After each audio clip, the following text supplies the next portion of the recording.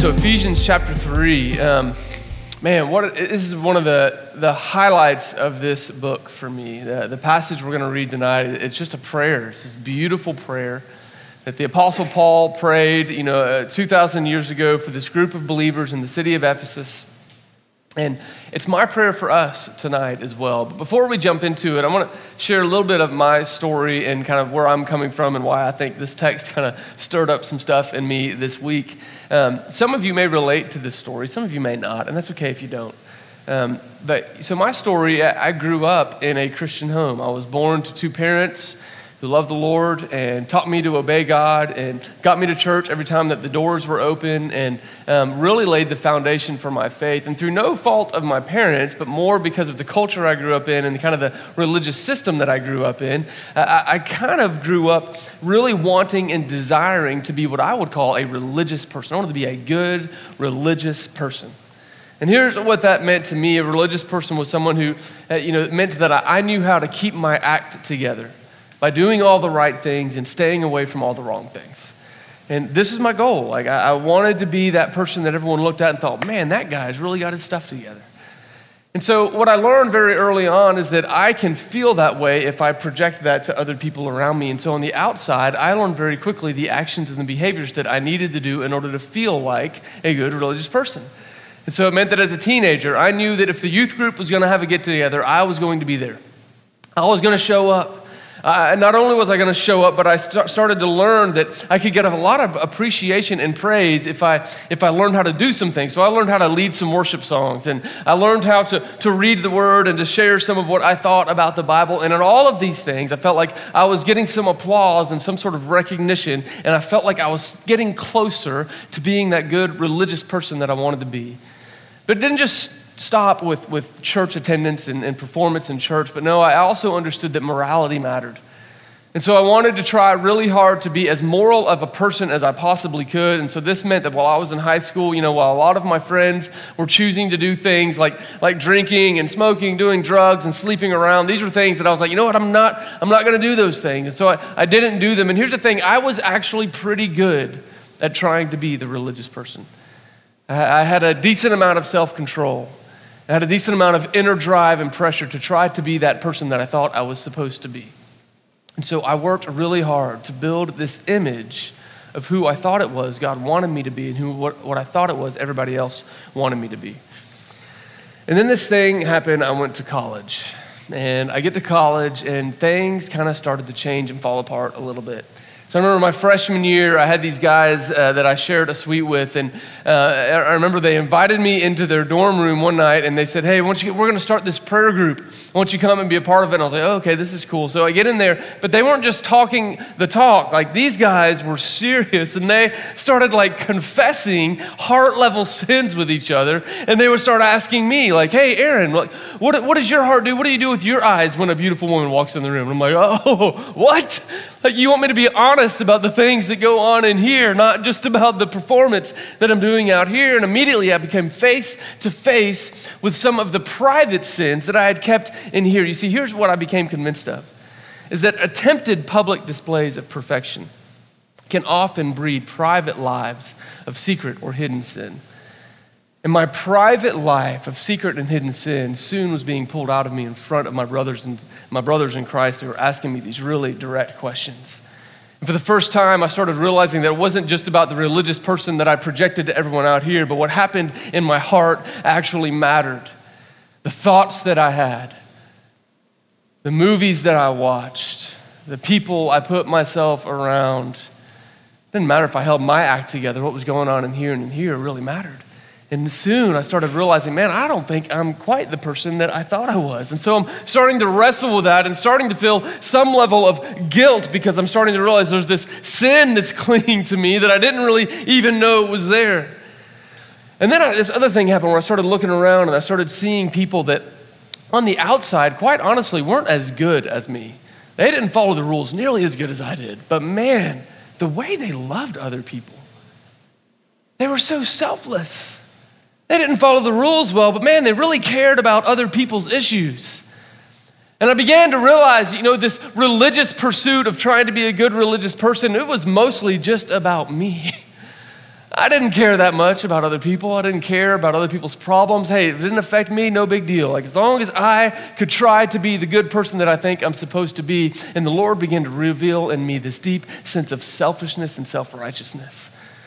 And man, the Lord, it was like he was just slaying my heart and ripping it open and showing me all these places that I wasn't quite who I thought I was. It all kind of came to a head. A lot of other things happened. And I remember like my senior year of college, I'd been going through this. I'd had some ups and some downs. My senior year of college, that was the first time that I ever really experienced depression. It was at the end of this dating relationship, this got drawn out with this girl that I probably never should have dated in the first place. And at the end of it, I remember every morning I would wake up and no matter how hard I tried to be the religious person that I thought I was supposed to be, I would wake up and feel like there was this fog just hanging over my heart. This cloud that I could not get to go away. No matter how hard I tried to be the religious person that I thought I needed to be, it wouldn't go away. And I remember being so frustrated. Like, God, what else do you want me to do? Like, I'm trying to do all the things. I'm still going to church. I'm still leading worship. I'm still trying to be the good person and make the good choices. I've tried to eliminate lust and pornography from my life. I've tried to do all these things. And for some reason, there's still this cloud just hanging over my heart. I remember one day I'm driving to class and suddenly I'm just like crying for no reason. And I'm like a happy dude. I'm like, God, what is going on? Like, why am I crying? And one night I'm sitting at my house, none of my friends are home, and finally I just have it out with God. I remember trying to pray, but feeling like I'm praying into a brick wall. And so finally I just start yelling. And it was on that night where I finally, for the first time, really let God have a piece of my heart. And I said, God, what do you want from me? What do you want from me, God? What is the deal? And it was that night where I began to be honest, to really let my heart open up to God the Father, that God set my feet on a trajectory. And on my journey over the next decade or so, what God began to slowly reveal to me was that it was not about what he wanted from me, so much as what he wanted for me. You see, the problem I was facing was that the version of religion that I had been pursuing could do absolutely nothing for me because it was lifeless.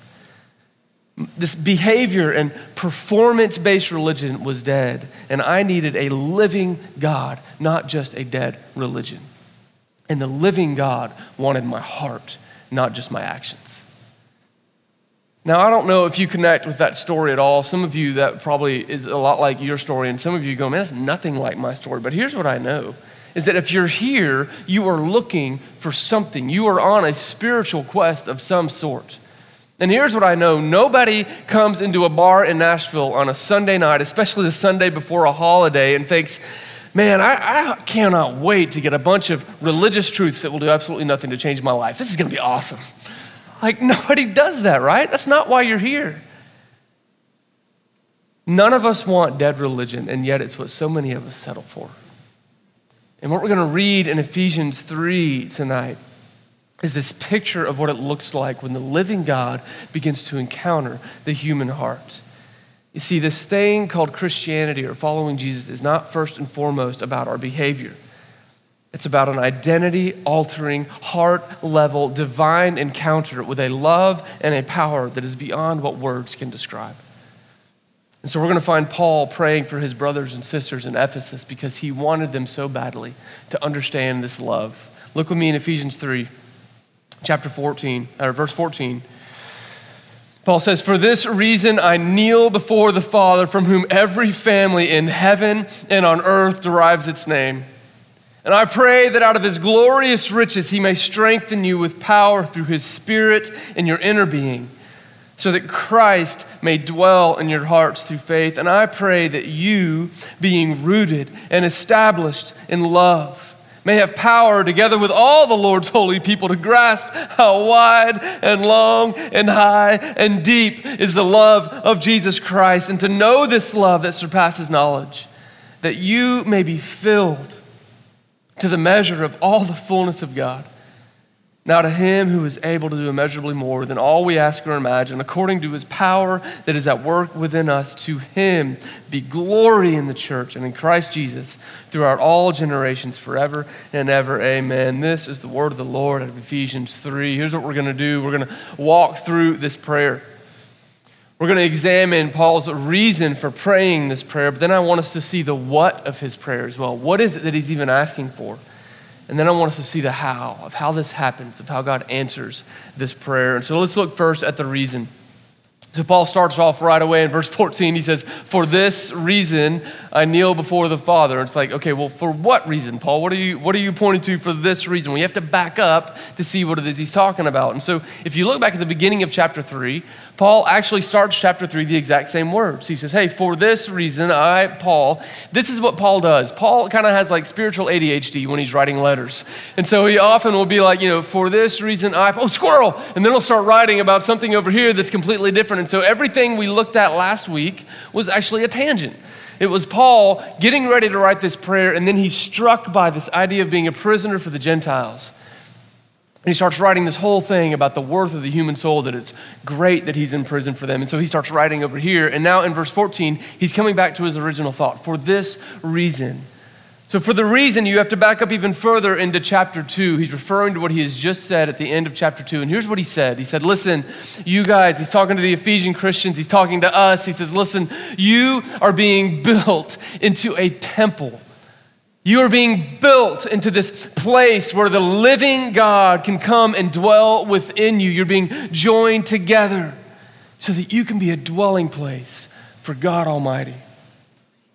Now, I think the reason that Paul is praying is because he understands, man, there is just absolutely no way for a group of people to understand and grasp this promise of God without God's intervention. I mean, just think about the absurdity of what Paul is writing.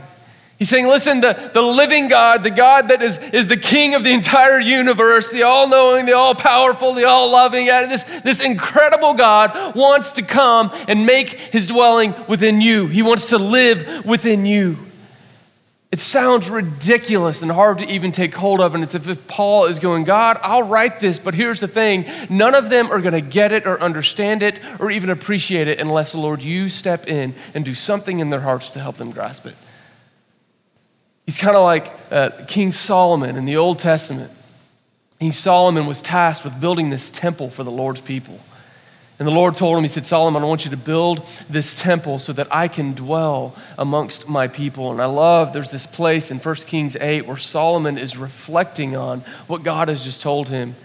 And this is what he says in 1 Kings 8. Solomon says, man, but God, will you really dwell on earth? He says, God, the heavens, even the highest heavens cannot contain you. How much less this temple that I have built for you?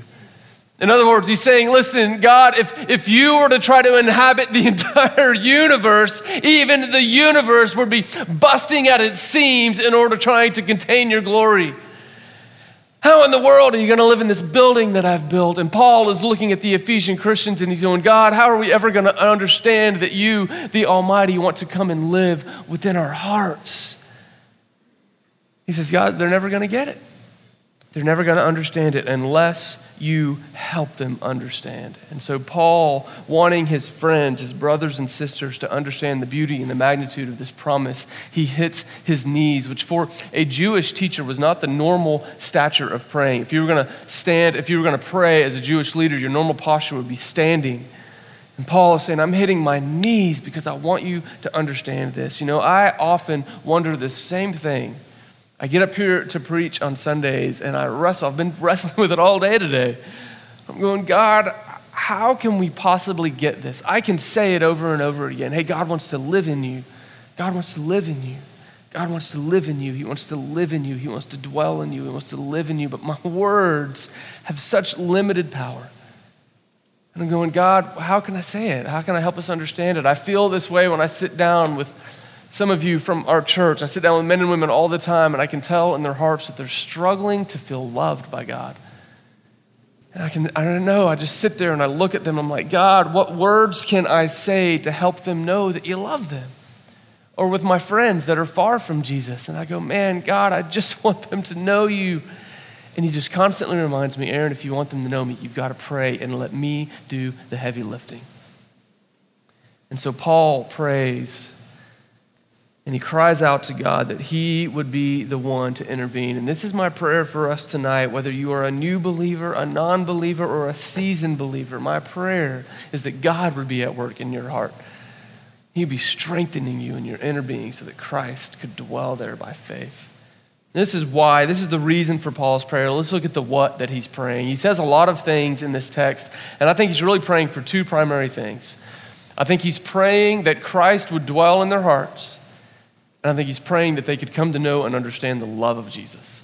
That Christ would dwell in their hearts and that they would understand and grasp the love of Jesus. So look what he says, starting in verse 17. He says, in 16, he says, I'll pray that you'll be strengthened by God with power so that Christ may dwell in your hearts through faith. I love this word to dwell. The word to dwell, it has a sense of permanence to it. Another, Paul is not saying, hey, I want Jesus to come in and set up camp in your heart for a little while and then move on. And he's not saying, I want Jesus to come and rent out your heart like an Airbnb. No, he's like, I want Jesus to come and dwell, like live in, take up residence, abide in your heart. I was talking with Joshua Soloway this week, who preached this morning over at Hillsborough Village, and he started talking to me about the difference that he feels when he walks into someone else's home versus when he's in his own home. And I started thinking about this. When I go to someone's house as a guest and I'm going to stay several nights there and I walk in and they show me their guest bedroom, I never walk in and go, yeah, this is a really nice guest bedroom, but I'm going to rearrange a little bit. I'm going to move the bed over here and move the dresser. I got a can of paint in my car. I'm going to come in and paint these walls. This color's not really doing it for me. Like, I don't come into someone else's house and try to renovate. I don't do that. But man, when I'm in my own house, in the place that I live, the place that I own, the place that I dwell, then I feel freedom to do whatever I want. I can renovate all that I want. I can move the furniture around, paint the walls. I can change things how I see fit. And this is what Paul is praying for the Ephesians, and my prayer for us. That God would strengthen us so that Christ could come and live in our hearts, and this would be the place where he lives, that he abides, and that he would have the freedom to rearrange the furniture of your soul, to renovate your heart. You see, this is what I needed in that early journey of trying to be the religious person. What I needed was for Jesus to come in and begin to renovate my soul a little bit. Those things that we carry around, those things that we try to deal with on our own, our woundedness, our shame, our selfishness, our pride, our lack of joy, our bitterness, our jealousy, our anxiety, our habits, our hang-ups, all these things that we try to handle with our own strength. Jesus says, listen, I want to move in. I want you to give me the freedom because, man, I can set your room up in an amazing way that will bring you freedom that you don't even understand. Will you let me renovate your soul? Will you let me live in your soul? And so what Paul is praying is that Jesus would have a level of ownership in our hearts, a level of ownership and residency in our souls. But here's the absurdity in that is that, as we've already said, like, how can Jesus come to live in our feeble hearts? And I started thinking, so I love what Paul prays at the very beginning. Before he prays for Christ to dwell in their hearts, he asks that God would be the one strengthening their hearts through his Spirit. I love this interplay of the Trinity, that God, through the Spirit, strengthens the heart so that Jesus could move in. And this week, I kept thinking about like this, our hearts as these feeble human hearts where the God of the universe comes and lives in. And it's kind of a cheesy and terrible metaphor, but it's all I had all week. I kept thinking of those cheap plastic grocery sacks. I hate those things. You guys ever use those cheap plastic grocery sacks? They always have a hole in the bottom. Junk always falls out of them. And you always have that overzealous bag boy that thinks he can fit more in the bag than he should. And then you get home and you're unloading your car and all of a sudden junk is all over your kitchen floor. And it's like, why did this guy think that he could fit 3 2-liters of cantaloupe and a watermelon and a jug of milk in one bag? Like, it's ridiculous. And it's all over the floor. This is what it feels like to say that Christ wants to come live in our human hearts. We are like those cheap plastic bags, and we think, man, how in the world could Christ ever dwell within us? And what Paul prays is that God would strengthen our hearts. God does not want to give you more than you can handle. God does not want to overburden you. God does not want to stress you out. God longs to come in and fortify your soul so that he can take up residence and have the freedom to renovate your soul and to free you. I was talking with a friend of mine. My wife and I have this really good friend. She's not a follower of Jesus. But she's been on this spiritual journey, and we've had the privilege of having front row seats of watching her on this spiritual journey. And it was a little while ago, she was at our house. This has been almost a year now. She was at our house, and she was sharing some things that she was learning on this spiritual journey, and she was just kind of humble, and she said, I'm just coming to realize that there's gotta be just like one source for everything, like one source for all the life that I see, and one source for all the good things on this planet that I see. And as she's talking, like my wife, Amy, and I are like, gosh, she's getting it. Like she's beginning to see that there's this living God that is the one from whom all things flow. And I'm like so excited, but I can tell she's still talking about him as though he's some unknowable foreign. And so I finally said to her, I'm like, hey, you're so right. Wouldn't you want to know him? And she responds in a way that I just did not expect. She kind of says, no. I would never presume to know something so incredible. Like, how could I presume that something so amazing and so big could ever interact with something so lowly as me? And what I realized in that moment is that my friend had a greater sense of awe for God and his bigness than I do. But that unfortunately, she had a limited understanding of his grace and his goodness and his love. This incredible almighty God that although he is so much bigger than her, that he would choose to move in and strengthen her heart so that she could have relationship with him. And this is what God longs to do for us in Christ. You see, God, through the Spirit, initiates by strengthening us and enabling us to be a habitable place for Jesus Christ, who promises to change us from the inside out. And I love what Paul says. He says, listen, I pray that God will strengthen you so that Christ can dwell in your hearts. And he gives this little phrase. He says, in faith. He says, I long for Christ to dwell in your hearts through faith. This is an important phrase because you see, our temptation, at least my temptation, is I hear this message about how God wants to free me and live in me and love me, and I immediately am like, sign me up, God. What do I have to do in order to make that happen? And immediately God is going, you don't do anything, Aaron. I'm the one that initiates. I just need you to believe it. And this is why it's so hard to communicate and teach this truth, is because I would love to give you all 10 steps to experiencing the love of Jesus in your life. But the reality is God holds it out and he says, I want this for you. I want to do this for you. Will you believe it? You see, it happens through faith. I was thinking about that this week and I kept imagining the two wheels of a bicycle. The two pedals of a bicycle, So my middle son, my 5-year-old Torin, he is learning how to ride a bike right now. And he can go, if I push him and get him going, he can ride and hold balance just fine. But man, that getting started is so hard, going from standing still to moving forward. And so I'm constantly teaching him, Torin, if you want to get the bike to start moving, you've got to put your foot on the higher pedal, push down on the higher pedal so that the lower pedal can come back up. And this week, it kind of hit me that this is the picture that Paul has given us. He's saying, listen, God, it will initiate with you. Do you want to know the love of Christ? Because what God would love to do is put his foot on that higher pedal and step on it, strengthening you in your inner being, in your heart. But what's going to happen is that other pedal is going to come up, and that is the pedal of faith. He's saying, will you believe that I'm at work? Will you believe and will you have faith that I'm able to do this in you? And so we step down on the pedal of faith. And then he strengthens, and then we believe, and he strengthens, and we have faith, and he strengthens, and we believe. And this is what the journey of Christian transformation looks like. It's this journey of faithfully and humbly receiving the unmerited grace of God. God initiates with strength, and we respond with faith. This active choice to lean into the truths of God versus the lies of my flesh. And so God longs to strengthen, and Jesus longs to dwell, and he just asks us to have faith. But here's the thing, if we don't know this God, if you're here tonight and God is just an idea or a concept, or Jesus is someone you've heard about but you don't know him, I understand, it's kind of weird to think about inviting him to move into your soul and renovate your furniture. It's kind of a weird thing to imagine Jesus doing. I actually try to keep strangers out of my house from renovating my furniture. And so what Paul is going to go on to do is try to understand who this God is.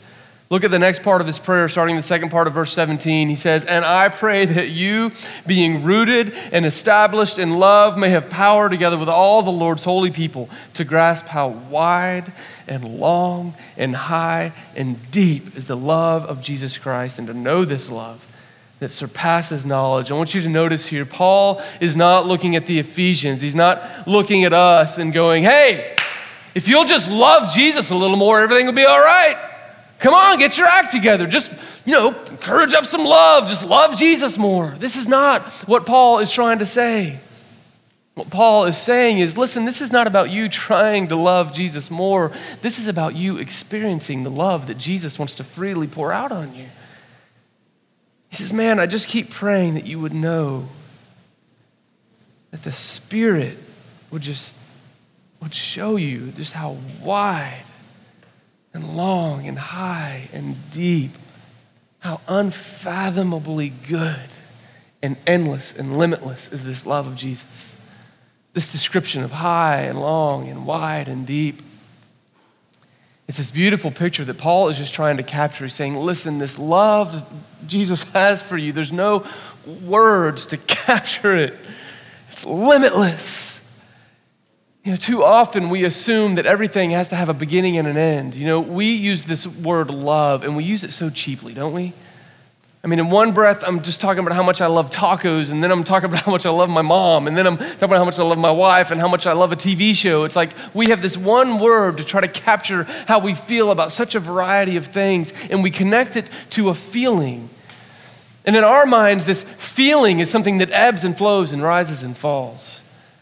But this is not the kind of love that Paul is talking about. I can't tell you how many young people I sit down with who say, I don't know what to do in this relationship. When I first started dating this girl, I told her that I loved her, but I just don't know if I feel the same way anymore. And we think that love is this feeling that comes and goes, but this is not the kind of love that God possesses and that God longs to give us.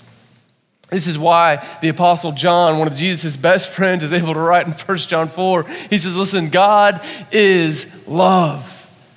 God is love. It's not God is love with conditions or God is love when he feels like it. No, it's like God is love, the unchanging God, who he is in his nature is love. He was love yesterday, he's love today, and he's going to be love tomorrow. This is who God is, unchanging, limitless, boundless love.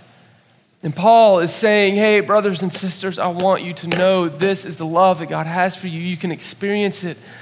You can know it. There's nowhere you can go to run away from it when you're in Christ. This is what he says in Romans 8.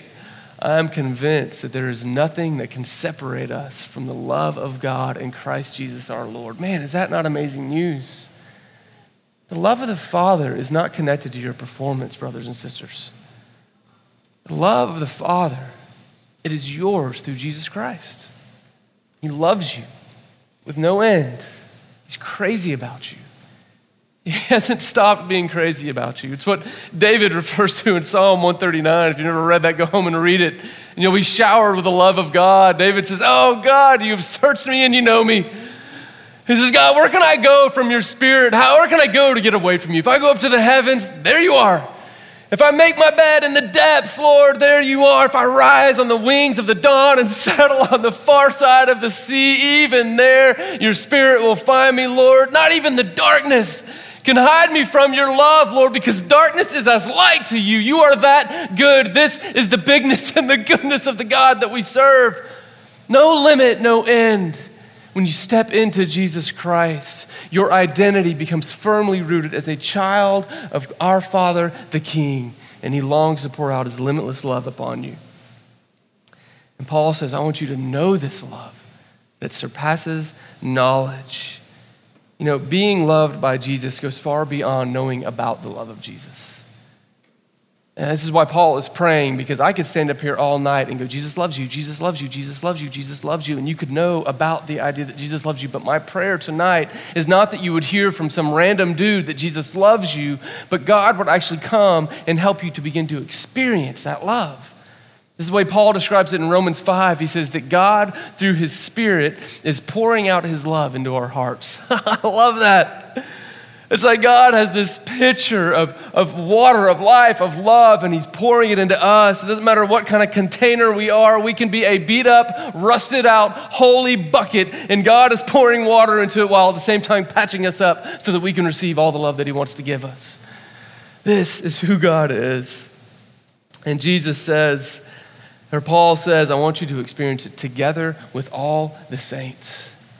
You know, so often in our Christian journey, we try to make it this individual thing. We try to say, hey, this is just between me and God. This is my personal spiritual journey. You know, it's like, man, there is a place for a personal relationship with God the Father. But man, if you want to experience the power of God's love, then he has given us this family for a reason. I was reading in a book real recently, he was talking about just the triune nature of God, that God is Trinity. God is Father, Son, Spirit, like God is three in one. It's mind-bending, I know, but he's this community. He's a communal God. He is the picture of love, and he says, we are created in his image. And this is what the author said. He said, the image of God is so thoroughly communal that we cannot experience the image of this triune God when we're in isolation. If you want to experience the powerful love of God, you need community. You need one another. I'm telling you, there's nothing more powerful than when you're carrying the weight of a sin that you know you need to deal with, and you confess it to a brother or a sister, and then you see the love of Jesus in their eyes, and you feel the weight of mercy and forgiveness as they wrap their arms around you and say, I love you. Thank you for sharing. It's powerful. It's one of the ways that God helps us to see the bigness of the love he has for us.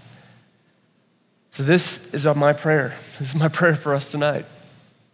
My prayer is that God would strengthen each and every one of us out of his glorious power through the Holy Spirit so that all of us could experience the dwelling of Jesus in our hearts.